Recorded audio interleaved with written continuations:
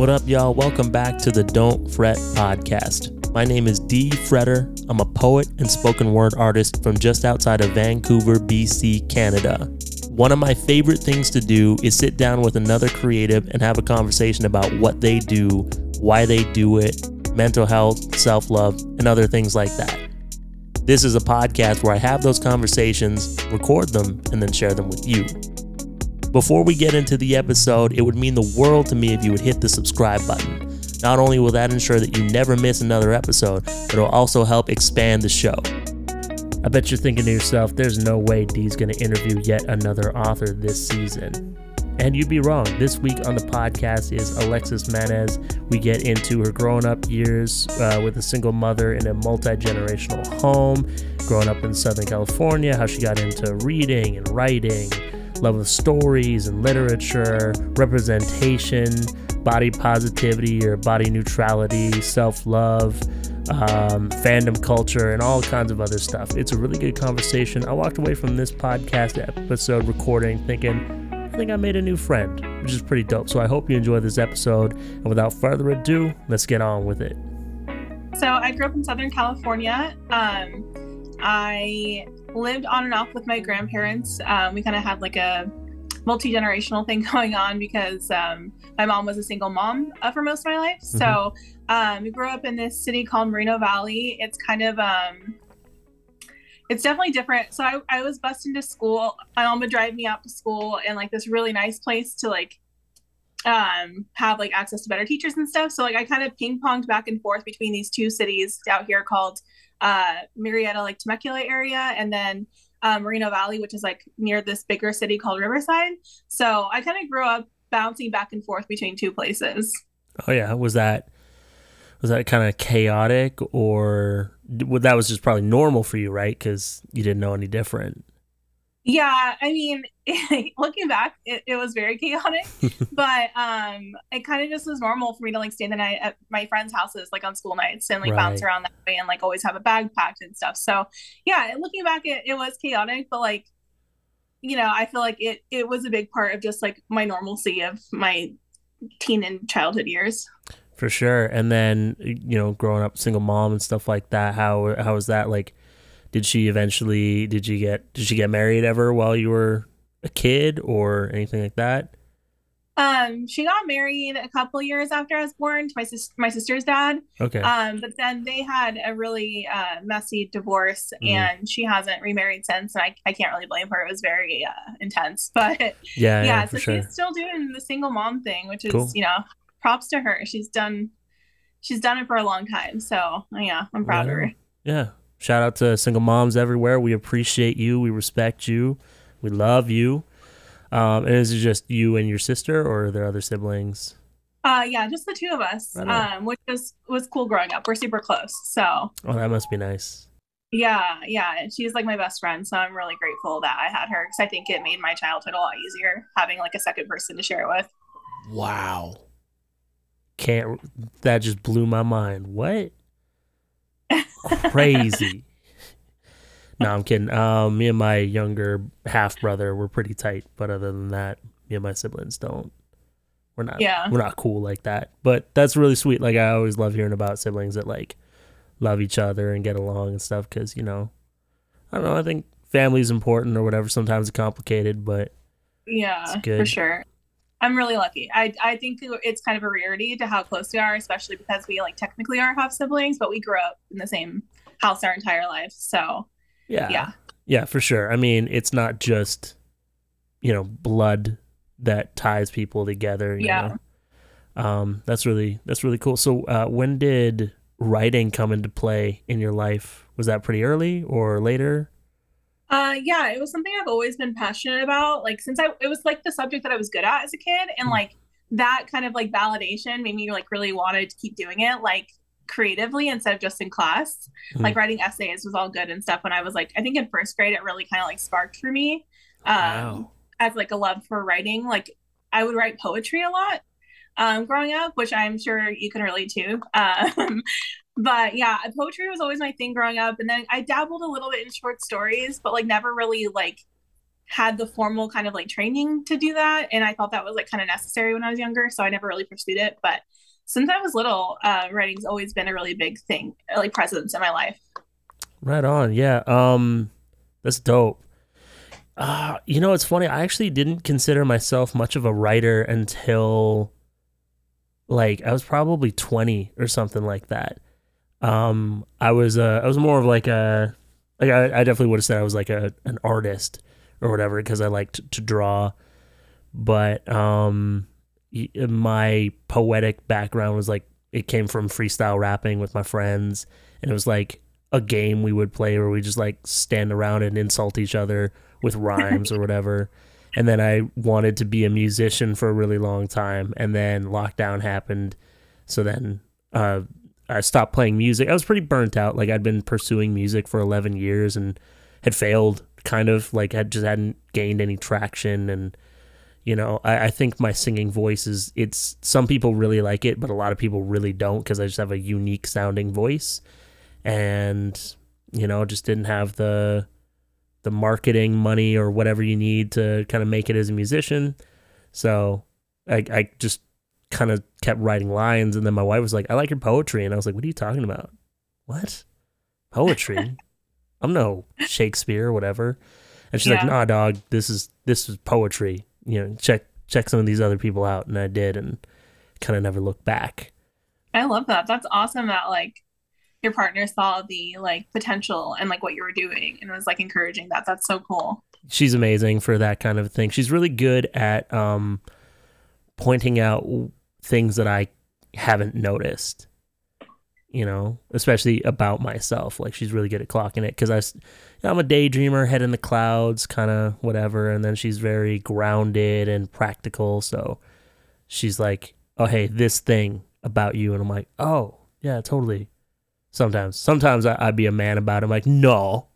And then I'll come around like 3 months later and be like, I was thinking this. And she'll be like, ugh, dude, I already said this like months ago. I feel like sometimes it's hard to accept things about ourselves, especially positive things. Like we need time to kind of like simmer on it because otherwise, I don't know. For me, I like can't accept stuff like that right away because I'm like, oh, that feels arrogant or like, I'm like assuming something about myself. But like if I have time to ruminate on it and kind of like accept it more. Yeah, definitely. I think for me, it's just kind of like it's positive and negative because sometimes, like she's my wife, she's pointing out like, hey, this is a literal like behavior flaw that's bugging other people probably. Like you're being kind of rude or something. Or like, oh, you've got this chip on your shoulder. I'm like, I ain't got no chip. And then I'll do therapy and be like, oh, dang, this crazy chip on my shoulder. And I'll tell her about it. And she'll be like, yeah, I know. That's what happens. Do you have a partner? No. Just rocking that single life, just having cool hair, writing books and all that stuff. Right on. Yeah, it's just it's not like a priority for me. Honestly, in my life, like I have so many goals that's like if I met someone that would be great, but like I wouldn't be pursuing like something just to pursue something, That's smart. I think it's just like time wise right now. Like this like the writing thing is like my baby right now. And I'm like, I need to give all of my time and energy. So yeah, it keeps me busy. Yeah. I mean, that's good self-awareness. And I think that's a wise, like, it's good to know what you're looking for in life and not kind of succumb to the peer pressure, maybe. I don't know. Like, I don't know how old you are, but at some people, a lot of people's like certain age, they're like, well, it's time to whatever. And for you to be like, nah, I'm going to keep. I'm at that age where like all my friends are getting married. Like in the next year, I'm 32. I'm about to be 33. And yeah, it's funny. It's like I've gotten so many wedding invitations in the last like couple months. I'm like, oh, right. This is like what a lot of people are doing right now. Yeah. We grew up not together, but my wife and I, we were like big in Christian world for a long time. Like we're not anymore, but we were. And so that was maybe 5 years ago for us when everyone was like 23 to 26 was kind of the age where people are getting married. It's a lot younger in the Christian world than it is like normal people world. I don't mean to say Christians aren't normal people. I'm sorry, Christian listeners. I didn't mean it that way. But also, you guys know what I'm talking about. Don't be getting heated over that, okay? Jeez. But yeah, that's that, like, oh, everybody's getting married is a trip, and like we kind of waited a longer time than most Christian couples do. So people were like, what's going on with you guys? You guys good? And I was like, yeah, I'm not ready. It's kind of like, yeah. It's like, this is the person, but I feel like I'm gonna screw it up real bad if I get married at 23. I'm gonna ruin this woman's mental health. I can just feel it. I mean, that's fair. And I feel like that's like a responsibility and self-awareness that a lot of people aren't like considering when they're making these kind of decisions, which, is important. Yeah, I think a lot of people get caught up in, checking off the boxes, and they're not really thinking about whether or not that's a box they actually want to check, or if they're ready to check it or whatever. It's just kind of like you go through the motions. You graduate high school, you go to college, you get the job, you marry the person, you have the kids, and then you just wait to die. And then, some people are like, maybe I don't need kids, or like, maybe I don't want to get married, or like, hey, maybe I want to not get the job, but I want to like make the art, which is a lot of like the mutuals that we know of have kind of a mix of those things, like, because like Michael, who eventually will be on the podcast once he answers my fucking emails. He's like married with kids, but also he's like started this publishing company, and then there's like you, and there's Natalia and Jared, and everyone's kind of like doing their thing. So yeah, you got into you write mostly like YA stuff, right? Is that? Oh, I have like one that I guess is kind of like YA because there's no spiciness to it, but the rest of my stuff is definitely adult. Oh, okay. Word. Word. But both for like content, like violence and stuff, and like then like the romance that I write is also very adult. So kind of from both sides. Right. But okay. I did write one that was like safe for all ages, we'll say. Yeah, for sure. And like your name on TikTok, not your like, because your name is your name, but then also like that nickname thing they give you. Yeah. It's like writer of fat main characters or something like that. Yeah. So I'm guessing like body inclusivity is a big priority for you in your writing, and I was just wondering if you could speak to that a little bit. Yeah, sure. So I kind of like when I first started writing, my characters were already, bigger body types like I am, because I never really saw that. But when I got into book talk and like really kind of started reading more and more books, I was realizing like there aren't any like fat or plus size main characters like happening in any genre other than romance. And I was at the time a very big fantasy reader, and I was like, I feel like it just makes sense to have these types of characters in these books, because like you're like slinging big swords and you're doing all this like really intense stuff. And I was like, and I just don't understand how that's not like clicking for other people. So then I was like very determined to just like, this is going to be the thing that I'm doing now, because like originally it hadn't started out as like this quest or anything. It just was naturally happening. But then I was like, okay, no, like this has to be like something I commit to, because there just isn't enough of it. And I know like I'm seeing more of it like this year, which is amazing. Like we definitely need more body diversity, like across all spectrums, like in all genders and like all identities, because it's just like there's not very much out there, especially if you're not reading like contemporary romance. I feel like 2023 is a more inclusive year for publishing. I just heard about, I forget the title, but I think the author's name is Edward Underwood or under something, but it's a book, it's a romance book about a trans boy who plays piano and is like out to win this big piano competition to win back his boyfriend or something. And I was just like, oh, that's really cool that like, that you would have never heard about like a trans boy who plays piano as like the main character of a book, like even 2019 or something like that, So I think things are changing, maybe for the better, hopefully for the better. Yeah, hopefully. But yeah, but I have seen a lot of really cool, like just people really like leaning into like their niches and like bringing those characters to life, which has been so cool, because like we definitely need it, because before I joined Book Talk, I really hadn't like exposed myself to a lot of different types of books. Honestly, I was reading like thrillers, which is all like about white men. By white men, Yeah. Like, I mean, for the ones that were like, I was reading that were like the big, like kind of like bookless ones that are like obviously, all about that whole situation. But so yeah, I just like, I feel like my eyes have just like, I've just experienced so much more, and like I've loved reading so much more than I ever did, because I'm like, oh my gosh, there's so many different things to read about and like learn about different people and cultures and like experiences. So it's really cool. I'm super excited to see like this pattern continue, hopefully. Yeah, I would love to see it kind of grow and change and expand, one of for me personally, like I don't have that much like marginalization to advocate for personally, if that makes, like I'm able-bodied, I'm cisgendered, I'm a man, I come from like the middle class, all this stuff, so it's not like I'm bringing a lot of stuff. So for me personally, I haven't ever really seen, I'm Blasian, I'm Bruneian and black. I've just never seen like a Blasian kind of prominently featured. It's never like explicitly stated that's what they are.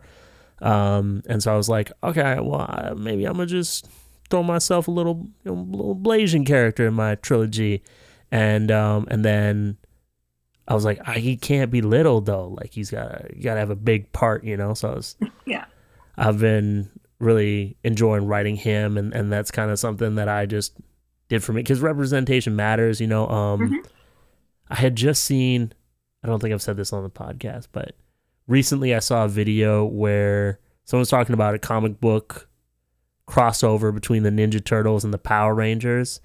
And cool.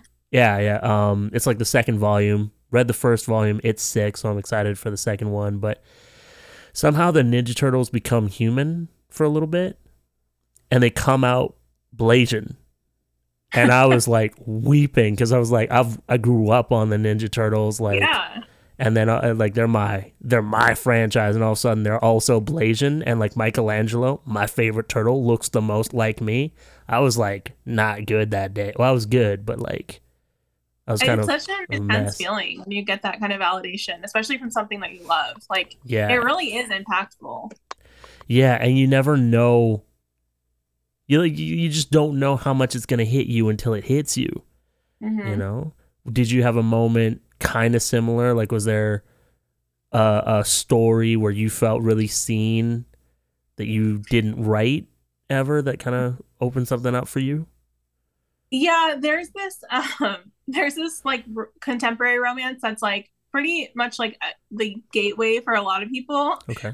It's called, spoiler alert, it's by this author Olivia Dade, and she's a plus size woman, but her main character is plus size, and it kind of like, for me, I really appreciate it because she's very like smart and capable, and she has like this really big job, and like she just related to me as like a professional woman, kind of like not seeing myself as like this like side character, but also it has like an intersection with like fandom culture and like conventions and stuff. So it was just really cool, like all of these interests that I had, like culminating into having also like this positive representation that like actually felt relatable, and not just like, here you go, here's your like cookie for being in the story kind of thing.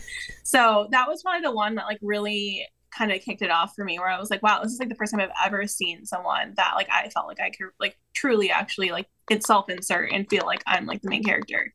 So it's pretty cool. Yeah, that's really cool. So you're a part of fandom culture?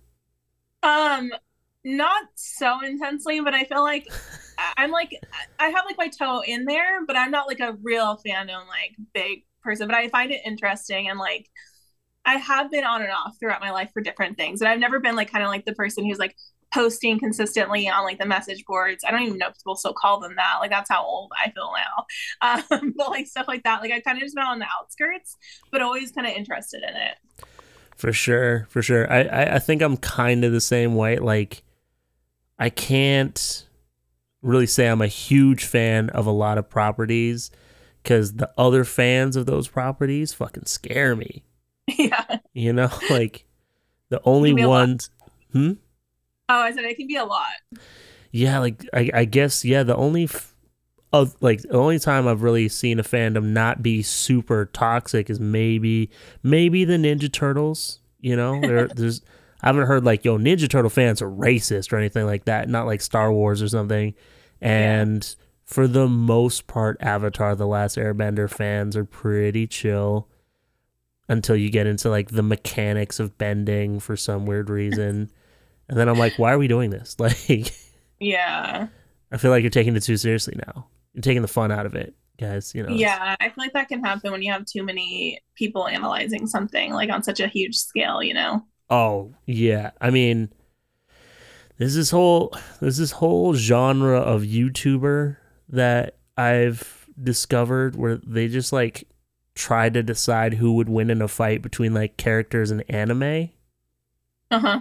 And like who would win, Naruto or Goku or Naruto or Luffy or whatever. And I'm sitting there like, but they're from like, what? Huh? Yeah. Like why do you care? You know, like what does that matter? They're in different shows. They're never gonna meet, bro. Like, take it easy. But at the same time, yeah, they got a lot of passion, and who am I to knock? Like, as long as it, like, to me, it looks like they're getting angry and arguing. So I'm like, why would you do this? This doesn't look fun. But maybe that is their idea of fun, and who am I to knock it? Because there are other people who would be like, why would you sit and type 1,500 words in a day, you sicko, or something like that? You know, what do you mean you're writing someone's character arc? That sounds boring. You know, like takes all kinds to rock the world. Dude, I just found out I'm way behind on my second poetry book. Oh no. Did you have like a self-imposed deadline, or do you have like kind of things that will like crumble if you don't make it? So I have things that'll crumble if I don't make it, but I thought I had time to make it. And I was just doing the math like before we got on this call, and I was like, oh no. Oh no, I have to finish, like it has to be completely finished in 6 weeks. Yeah. I feel like I'm in a similar boat. I'm like finishing my second book right now, and like it's due to my final editor in like 2 weeks, and I'm like still revising the final chapters and stuff, and it has to go to beta readers, and I'm like, this is like, I need like every second of every day at this point, like to make it.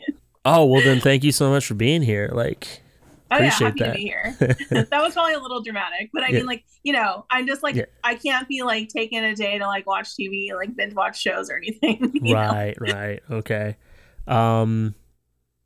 Yeah, how many rounds I've heard, like, because I haven't finished my novel, and I think that's gonna have to go on the back burner to finish this other thing. Yeah. Because I can't do two things at once. I'm just not that guy. But I was listening to this podcast. This woman talked about doing 5 rounds of edits. And I was like, is that a lot? That sounds like a lot. You know, I would have thought 3, but you mean like she was going through her own manuscript that many times? Like no, like with her editors and stuff like that. Yeah, that sounds like a lot. Okay, good. That makes me feel better. Also, like, I think everyone has their own process though. Like mine's very different than a lot of people I talk to. Like, I kind of edit as I go, which a lot of people say don't do, but like it works for me, so I'm gonna do it. You know? Yeah. Because I have to, like, for me, like writing, I have to have like the beginning like super refined to even be able to write the rest of it. Like I have to have like a really good foundation of like what's going to be going on and like the vibes to be able to like write past that. So yeah, my editing process is super chaotic compared to like people who go through the manuscript like straight through a bunch of times. Mine's like more choppy than that, but it works. I mean, I think it works out just fine. Well, as long as your editor, you know, is feeling good and feel like is given the stuff that they need to do their job in their way, it's probably fine, right? Oh yeah, like I do all of that kind of like scrambling before I send it to my editors, right? For the most part, like because like so I'm working with a developmental editor right now, but like we're on the same page about me like kind of adding in things like as we go and just like keep having that line of communication open. But like when it goes to like the proofreader, I have, you know, I can't be in there. It's got to be done kind of thing. So like, it depends on like the stage it's at, but yeah, it's definitely interesting. Like I was talking about this yesterday, like kind of like the juggling act and like the logistics of being like, of publishing something is really interesting to have to work and coordinate with other people. Yeah, no doubt. With my poetry books, it's a little, I think the team's a little smaller and the stuff's a little less intense because there's so fewer words and there's less things that need to be like cohesive per se. Like Like my first one, you could read it all the way through, or you could flip through, and it doesn't matter. And I did that on purpose, but I was like, it doesn't have to be that streamlined. Whereas like one little change in chapter 3 to like some habit the character has changes the rest of the book, could change the series depending on what we're talking about. Mm-hmm. Can you what is that process like, editing poetry? I honestly I'm not familiar with it. Well, I think I didn't really go through a developmental editing process, really. I just I self-edited it as best as I could and be like, is that how I would say that? Because I'm more known as like a spoken word artist and a performance poet. So in my head, I was like, okay, then I just need to write it so that it like you can read it and it's not awkward. And also that is what I would say. So I could be kind of like self-critical in that sense, because like I had to find a way to put on the page so it would kind of sound like the way like I have a poem that's it goes like, no one gets out of this life alive. No one gets out of this life alive. So I had to like break the poem up so that each time I would take a pause, people could get a sense of that when they were reading it. And then there's just copy editing. And some other people work with poetic editors where the editor will say like, hey, you could write that better, or you could dig a little deeper or whatever. But I tried that with a couple different people, and I just kept like, they kind of kept telling me that it was like fine, or that I was dope. They're like, yeah, no, it's great. And I was like, okay, then I'm just gonna have to be like really harsh with myself. Yeah. And just kind of put on my best impression of my old boxing coach. Be like, man, what are you doing? Thought you could hit harder than that, like get kind of channel my own toxic masculinity and get that poetry out of me. But it's a little simpler, I think, because poetry, a lot of people say there's no rules or whatever. So then that even the copy editing can change if, some people, they want no capitalization in their stuff at all. And they're like, ayo, fuck periods. It's all commas, baby. We're putting all the M dashes in here and all that kind of shit. So it's like, it'll change from poet to poet, I think, because they take grammar a little less seriously than when you're writing prose. So I'm terrified of my novel. Like, I'm like typing away, and I'm just like, what am I doing, man? Like, I'm not ready for this, and I'm probably gonna self-edit it like 3 times before I send it to beta readers, and then send it to a developmental editor.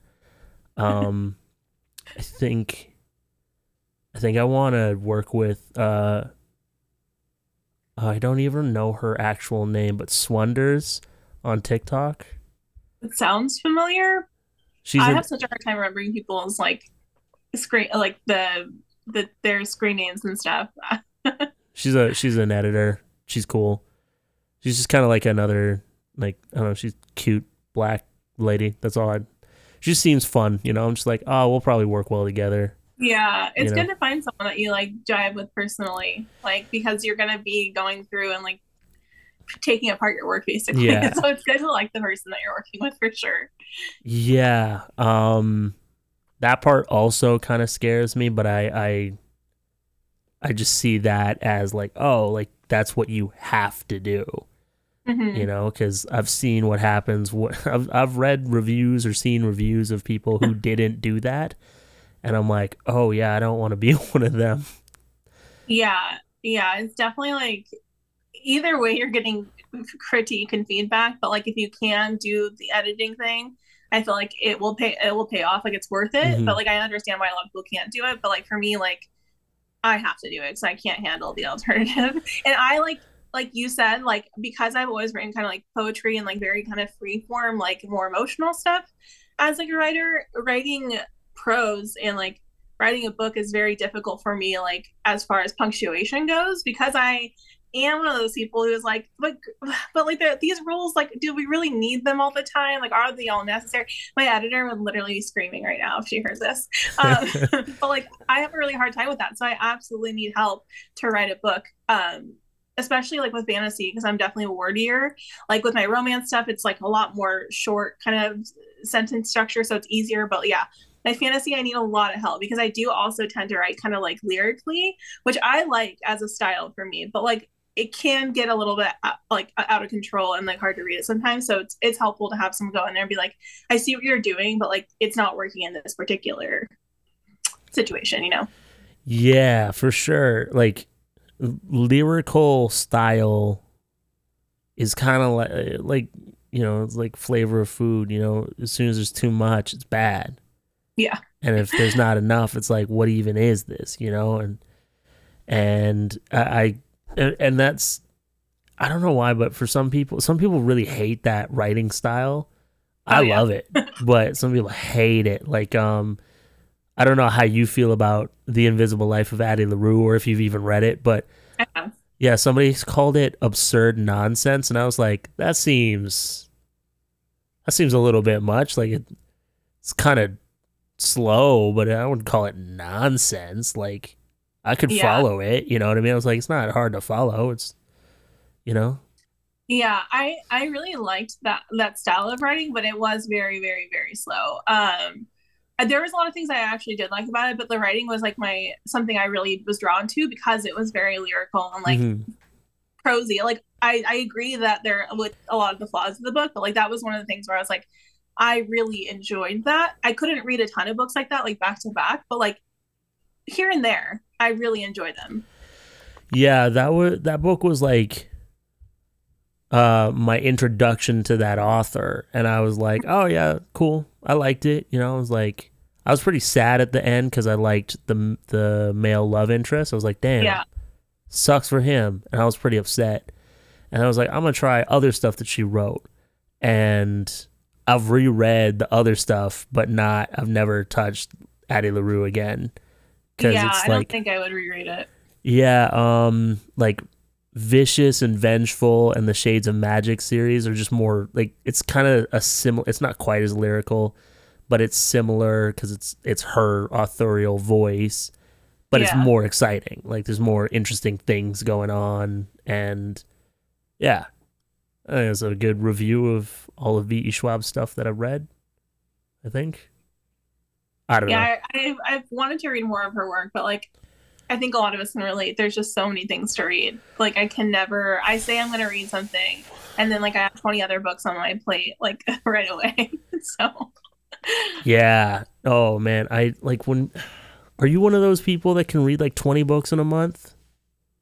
Not while writing. I could read a lot while I was just reading, but now absolutely not. Okay. Cause like, I remember like first day of February, there's a bunch of people like, I read 15 books in January. I read 23 books in January. And I'm like, oh, I'll just go fuck myself with my 6. Okay. I mean, I'm lucky if I get like 3 in right now, like while I'm like kind of heavy on the writing, because it's just like my free time is me like I'll lay in bed and like type on my phone like sometimes instead of like reading. So that kind of like takes up a lot of my reading time. But yeah, I would say no, I'm not like a usual big month reader anymore because I have like other things that are taking my attention. But I'm impressed with people who can read like 30 books a month. It's a lot. I'm scared of them, you know. They freak me out. I you know, maybe that's bad on me, but I'm just like, nah, I don't play like that. No, thank you. I think it's the audiobook listeners for the most part. And I'm like one of those people who like constantly has to rewind my audiobooks because they get distracted. Couldn't be me. Yeah, I just finished an audiobook today. And in order to finish it, I was like, I have to crank this up to 2x. And I was like, this is weird. I have not gone to 2x level yet. I'm like 1.5 maybe. Yeah, I wouldn't recommend it. I was like, I'm either finishing this today or I'm DNFing it because I can't care, you know, like It's The Unbroken by C.L. Clark, and I was like maybe halfway through, and I was like, I don't care about any of these people, and you all annoy me. So, either we're finishing this today, or I'm DNFing you because I couldn't muster up a single fuck to give about you. And I'm so glad that I did dial it up to 2x, because the ending was like, that was intense. A lot of twists and turns, a lot of betrayal. I was like, ooh. That's not a spoiler, by the way, guys. I'm just telling you, it was good. Y'all should read it. I mean, it's nice when that works out. I'm a big DNFer though. I'm like, as soon as I don't feel like emotionally invested anymore, I'm like, I got way too many things to be doing. Like, I'm just gonna read something else, because I used to be really bad at it, but the last year I've really just gotten so cutthroat about it. Yeah, well, life's too short to read stuff you don't enjoy. I personally think, unless you're Raincoat Books, in which case I will read whatever you send me, because it's an arc, and that's my job now, apparently. So I'll totally do that, and I will not DNF anything you send me. Thank you so much. And Tor, if you're listening for some reason, same deal. Send me all of it. I don't even care. Well, yeah, and then also like you're writing. So here's a question that I haven't asked a ton of other writers, but it's something that I keep meaning to ask, is like, reading and writing simultaneously, does that trip you up at all? Because I can't listen, like when I used to write songs, like if I knew I was going into the studio to write songs for people, I wouldn't listen to any music for a couple of days, so there wasn't anything in my head. Does that trip you up at all? I think when I first started writing, I was more like, I would get more in my head about it. But now that like I feel like I've written quite a few things, like even though most of them have been shorter, I feel like I've kind of gotten like my own kind of like habits going and stuff. So I don't really need to like avoid like any particular genre or like any books during the time I'm writing, because I'm always writing now. Like I haven't really had more than one day off of writing since I started. No days off. Okay. Just on that writing grind. All right. Yeah. Because even when I try not to, I'll have a new story idea and I'll have to write notes about it. Like I just can't stop, which is a great problem to have for someone who wants to make this like their thing. So, but yeah, no, I used to avoid certain genres though, because I felt like I would be like absorbing too much of like something similar and like somehow copy that. But like that has not happened, and I don't really think that's going to happen. So I'll usually read like something maybe like lighter than what I'm writing at the time, but I don't really have that problem anymore. When you say lighter, do you mean in tone, or like, what do you mean? Yeah, in tone. Like I write like usually, for the most part, like my focus is like darker stuff, like dark fantasy and dark romance. So I'll read like, for example, I just finished like a contemporary, or I'll read like nonfiction or something. Okay. It just kind of depends what I'm working on, really. But yeah, lighter tone, and like maybe even just like easier, like something that's not as like as much information to comprehend. So like I'm not really reading fantasy right now because I need like all of my brain power to be like fully functioning and focused on this book. Right. Yeah, that's fair. I have like kind of, I would say that I was saying this to Natalia Hernandez, that like I kind of have like a jock brain, and so when it comes to like writing, it's definitely influenced how I approach it. And so I read a lot of fantasy, either audiobook or like hardback or whatever, and the whole time I'm like analyzing it. I'm like, okay, why does this work? Why doesn't this work? What would I do differently? Oh, okay. And it's like I'm watching them dribble with their left hand, and I'm like, okay, cool. I could dribble with my left hand for sure, but I wouldn't dribble it that high. I'd go a little lower, whatever. Yeah. And just like it's almost a problem where I can't just enjoy things anymore. I think that happens to a lot of authors, honestly. Good.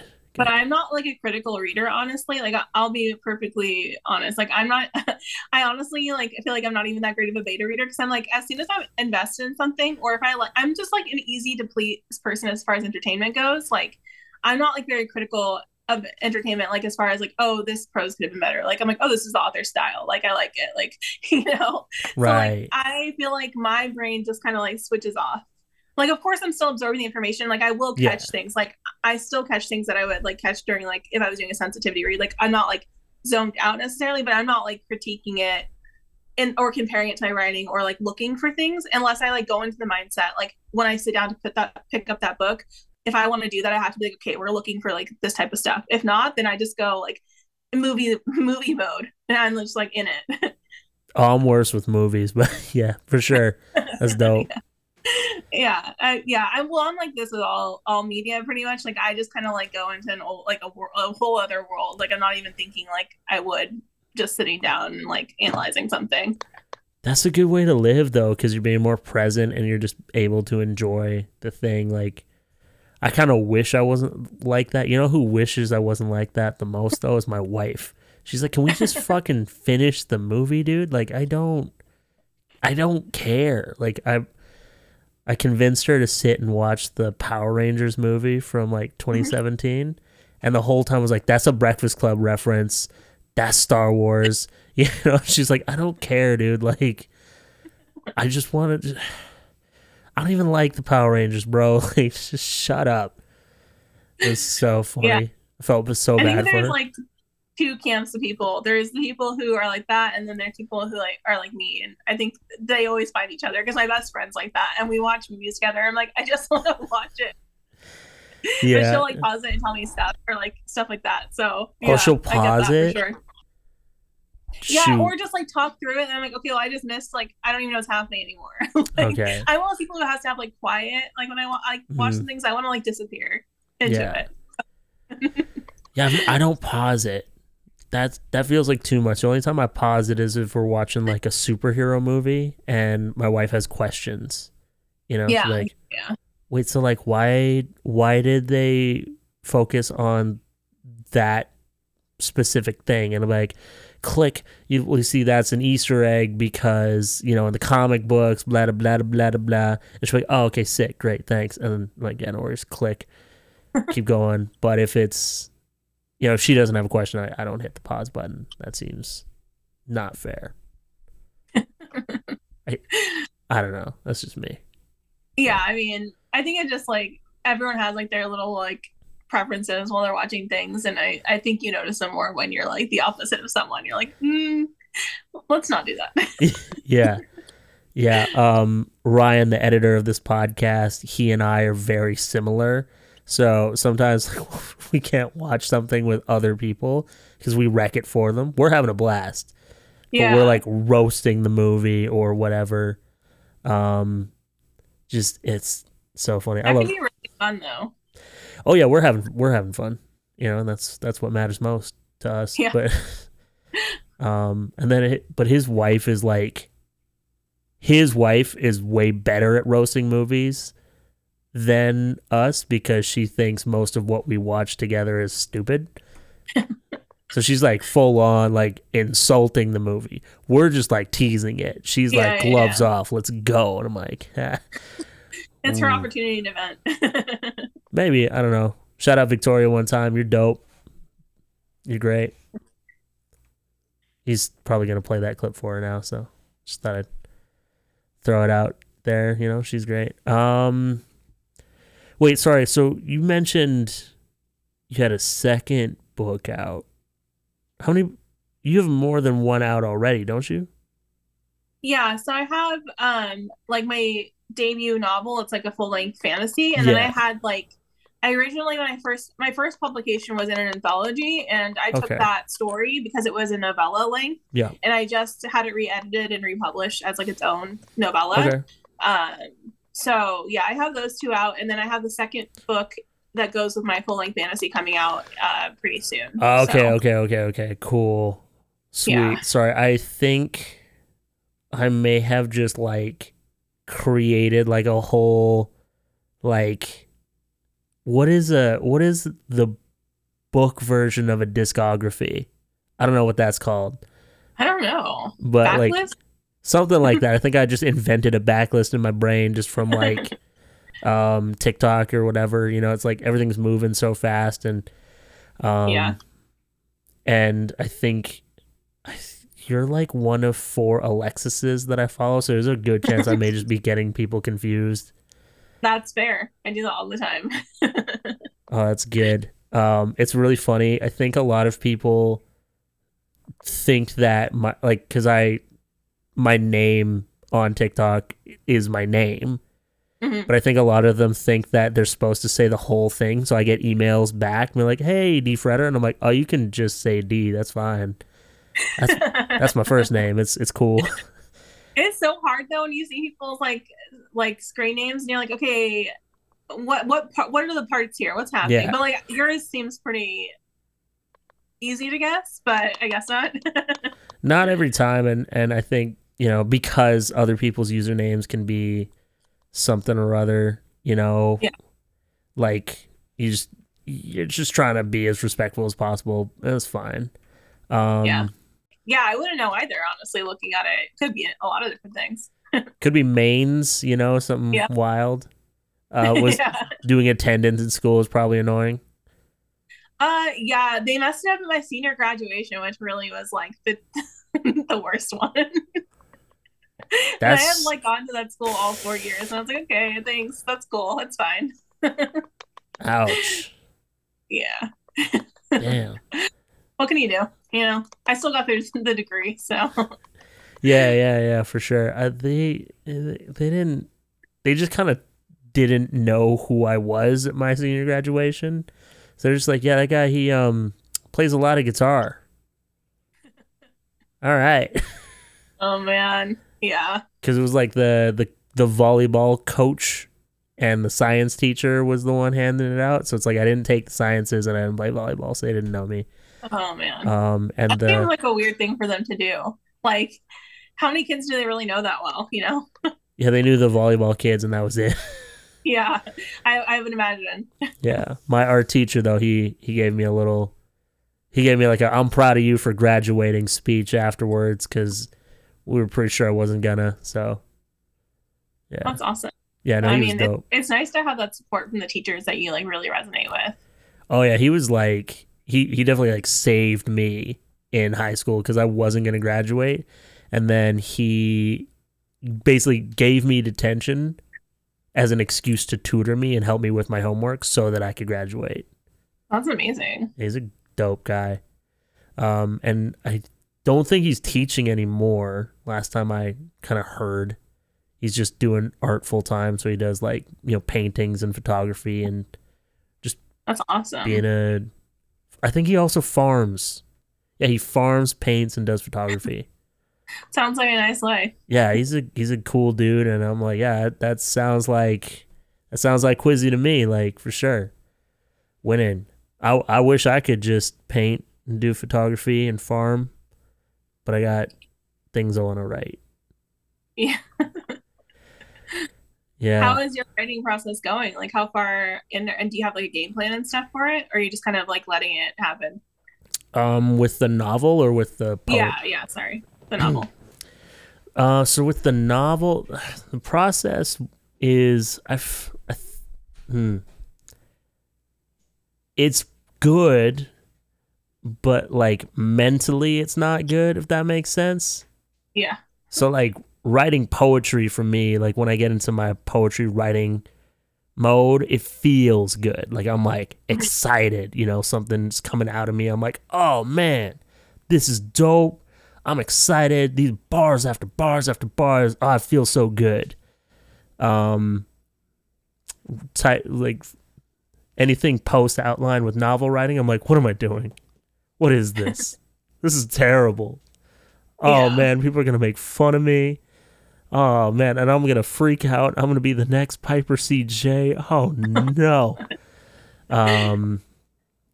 And so but I think the process is pretty like fleshed out. Like I spent a lot of time making sure I liked just all the pieces floating around my head.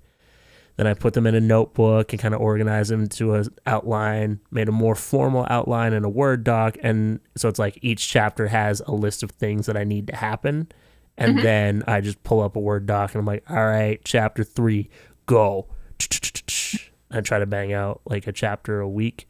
But since I just realized that I'm behind with my second poetry book, I'm like, might have to put that on pause and focus on this poetry book. Yeah. It's Yeah. hard to juggle projects for sure.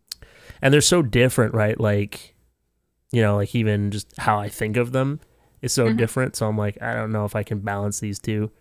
So I might chip away at my novel when I'm like bored, but I'm until things are kind of out of my hands with my poetry book, I might have to hold off on that. What about you? What's your like from, you know, idea to final book? What's the journey like for you? Um, I would say I kind of do something similar as far as like putting bullet points for like different chapters. Mm-hmm.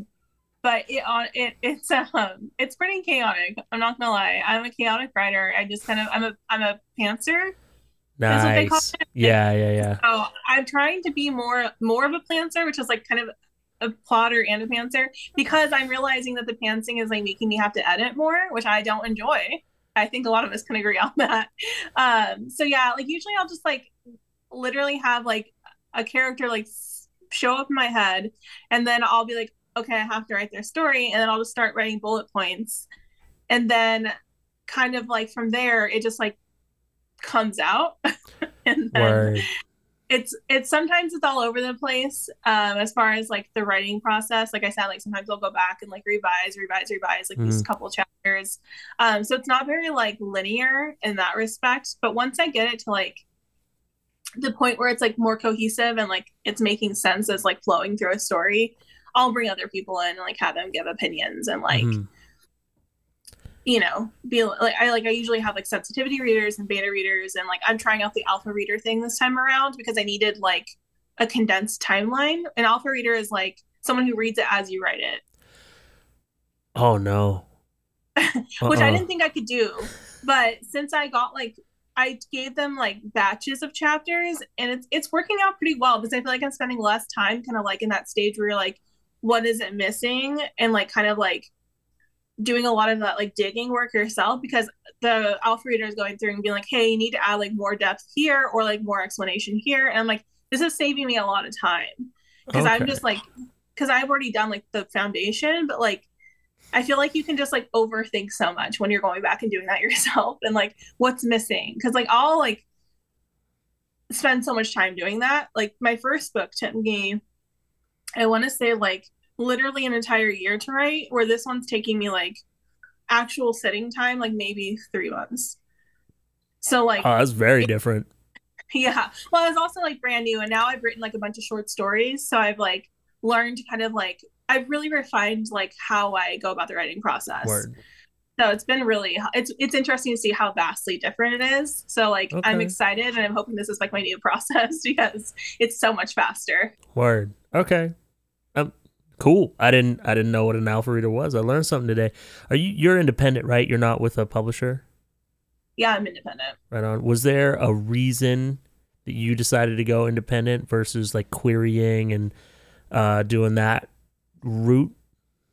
Yeah, so I didn't really know much about independent publishing until I joined Book Talk like as a reader.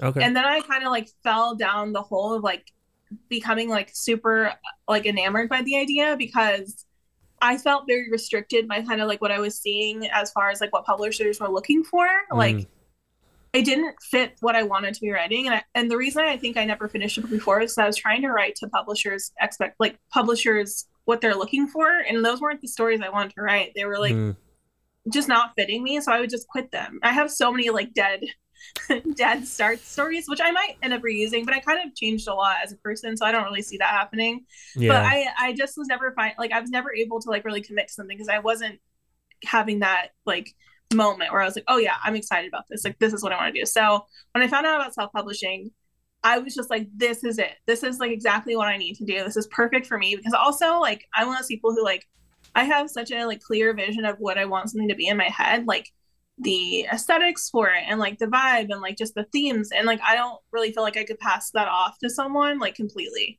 Like I had a hard time collaborating with people I collaborate with now, even though I trust them and I know they're amazing and I picked them for a reason. I have a really hard time letting go of that control. So it was really about like baby. It's your baby, like we were talking about like earlier on the podcast, so that makes sense. Yeah. Yeah. But like luckily I've met so many awesome people that I've had work with me where I'm like, this is so much better. Like I don't have the skills to do those things. So of course I need to find people, but it's nice to have like the like control and final say over what the final product is, basically, which is like my main goal of like being an indie publisher. Yeah, and I guess when you're talking traditional publishing, the big question for them is like, how is this going to sell, or is this going to sell? And when you're indie publishing, you as like the CEO of this publishing house of one, is this true to me? Yeah. Is this on mission? Is this part of the vision? And it sounds to me like that's more important to you than sales. I mean, sales are important, if you wanted this to be your thing, of course, but I think sometimes people will water themselves down in order to be more consumable, and that doesn't seem like your vibe.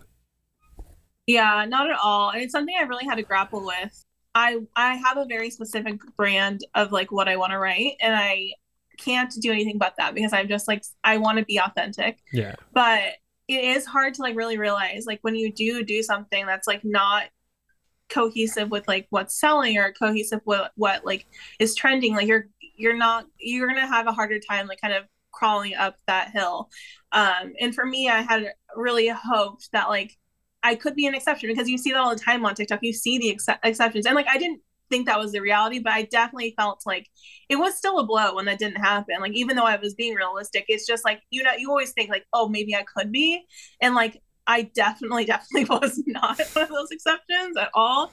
But I definitely think like I'm doing the thing that will make me happier in the long run, like keep my passion, because I think if I don't stay like doing exactly what I want to do, I would burn out pretty quickly. So, and I have faith, like I'll find my readers and like I'll draw in the right people as like I grow as a writer and like continue to put stuff out. Like I think it's just going to be a slow uphill climb, but like I think it will be worth it to like keep my interest and like love for what I do.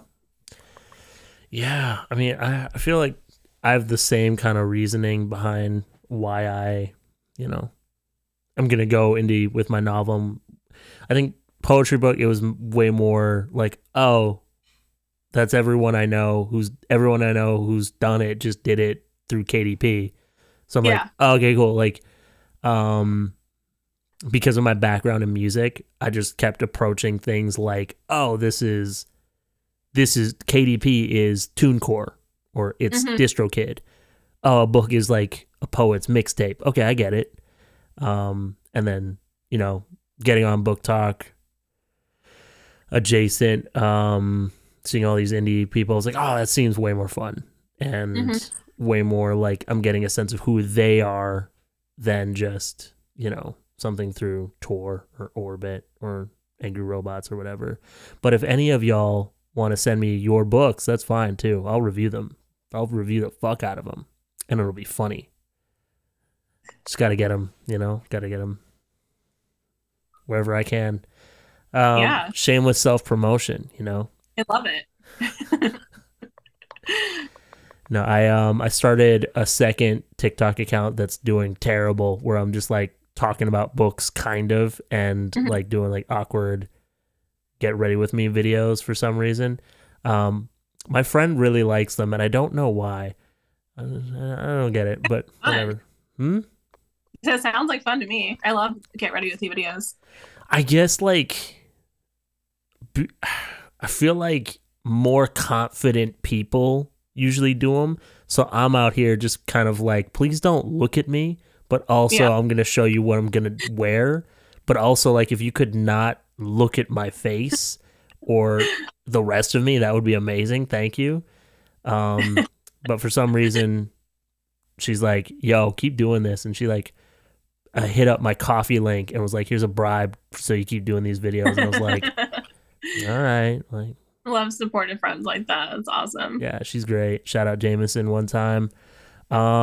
Shoot, there's something else I wanted to ask you, but I can't remember what it was. But that's okay. We've been going for a minute, so we can get into the questions that we ask all our guests, if that's okay with you. Yeah, I'm ready. Right on.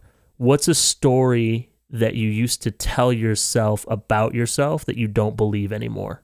I used to tell myself that being an author was a pipe dream and it was never actually going to happen.